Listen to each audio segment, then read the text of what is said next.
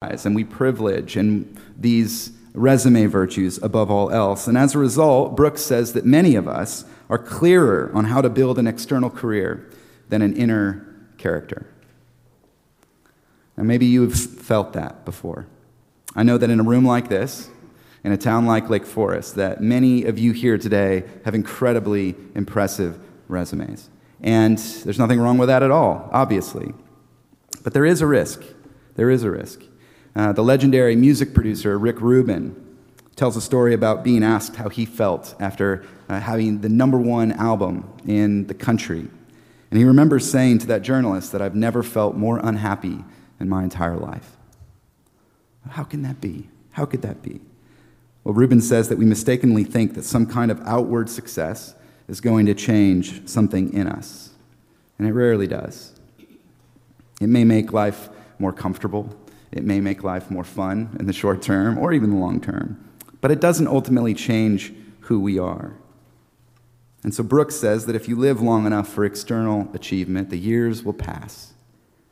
And the deepest parts of you might go unexplored. And eventually, you might discover a gap between who you are and maybe who you want to be. And in theological terms, you might recognize this gap as the gap between a sinner and a saint. And once you recognize this gap, then what do you do? Well, one thing you might be tempted to do is what you do best, which is achieve. You might attempt to do more religious things.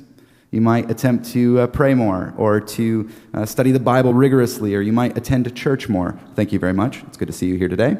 You might, just try to be a really, really nice person. And the more that you try to do these things, eventually you will discover that you can't ever really do enough to fill whatever hole you're trying to fill.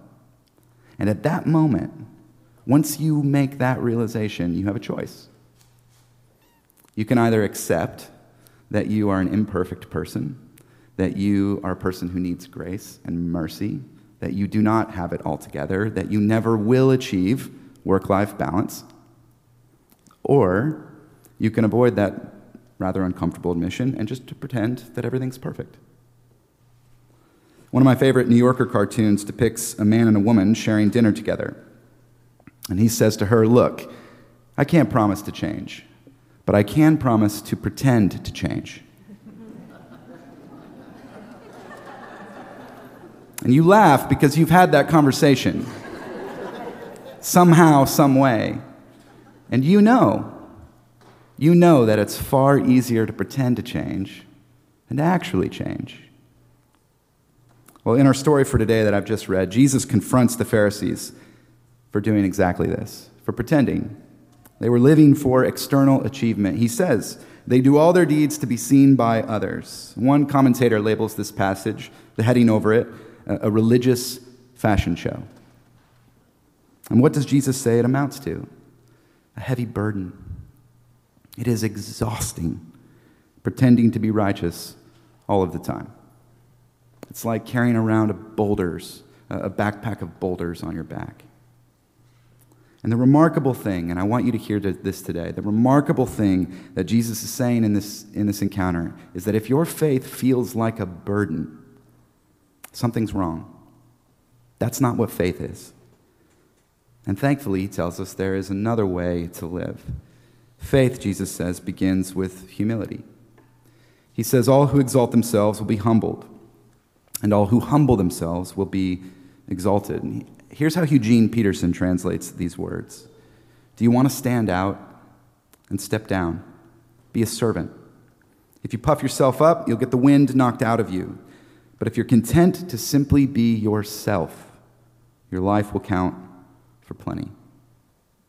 If you are content to be yourself, in other words, humility. Humility, as far as I understand, is that the best definition of it is the full acceptance of the truth about ourselves, imperfections and all. And just think about the people in your life who you consider to be humble. One of the things, or one of the ways you might describe them is that they're comfortable being themselves.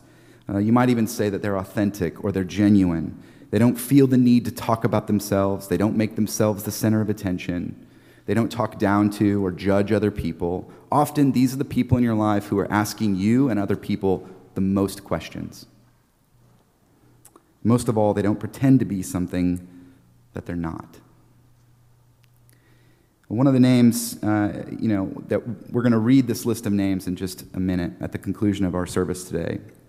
These saints who are known to us as an act of remembrance and gratitude. And by reading their names, we're giving thanks to God for their lives. Many of you will know these names. You will bring a flower and you will put it in one of these vases as a way of giving thanks. Well, one of the names that I'm thinking about today is not written on the list that's in your bulletin. He's not known to this congregation, but he is known to me. His name was Brian Dunnigan, and Brian was the senior pastor of Highland Park Presbyterian Church in Dallas, Texas, where I began my career in ministry. And last Thursday, as I was writing my sermon, I received an email letting me know that Brian had very tragically passed away in his sleep. He was 44 years old. And beyond the just unimaginable and immediate loss to his family, to his friends, to that church itself, it is a tremendous loss for Christ's Church Universal, right? We are in a place in history where we need all the younger leaders that we can get. Well, Brian's memorial service was held on Wednesday, just this last Wednesday, on All Saints' Day. And as hundreds packed into the sanctuary, I think even thousands packed around the church, even thousands watched online, we heard his friends and mentors remember Brian. And the one word that was repeated more than any other word in that entire service was humility. I want you to just think about that. I know that you don't know Brian, or maybe some of you have heard about him. Brian was a Stanford alum. He was a brilliant leader. He was an inspiring preacher. You can go watch his sermons.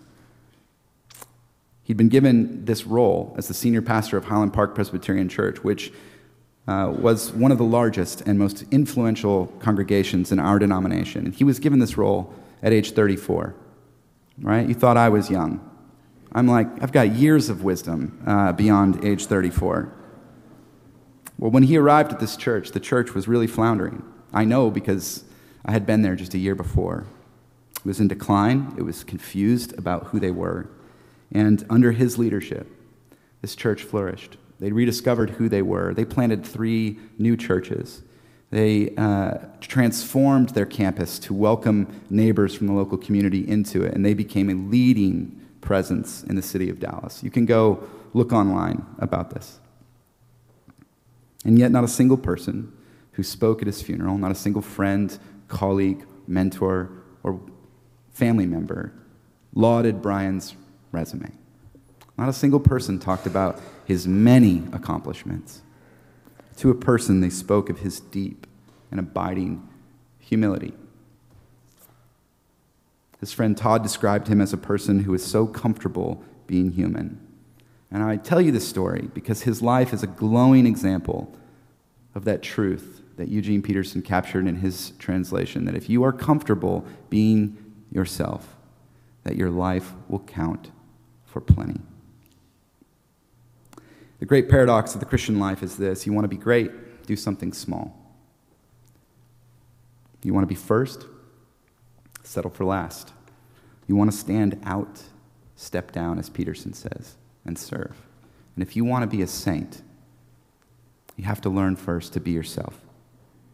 And if you can do that, if you can be a person who accepts the full truth about who you are, and what I mean by that is you accept your own need for grace and mercy, then your life will count for plenty. Because when you discover the power of grace for yourself, when you lay down that heavy burden of pretending to be maybe something that you're not, or to pretending to have everything all together all the time, you lay down that heavy burden of image maintenance or whatever it is, you give permission and you give freedom to everybody around you to be themselves and to do the exact same thing. And I will tell you this, that if we can do that together as a church community, that we will be a tremendous blessing to Lake Forest and beyond.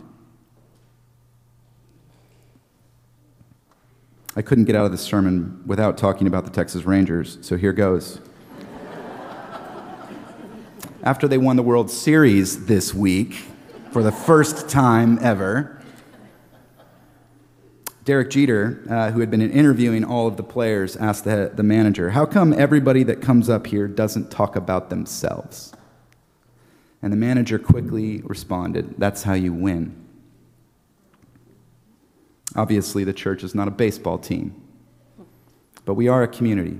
We're a community of people whose mission is greater than each of us individually can do on our own. And if we want to be a blessing to this community, out these doors, along this North Shore, the greater Chicago area, it begins with humility. It begins with none of us talking about ourselves, but talking about Jesus, who said, "Whoever exalts themselves will be humbled, but whoever humbles himself will be exalted." And I'll tell you what, Jesus didn't just preach these words.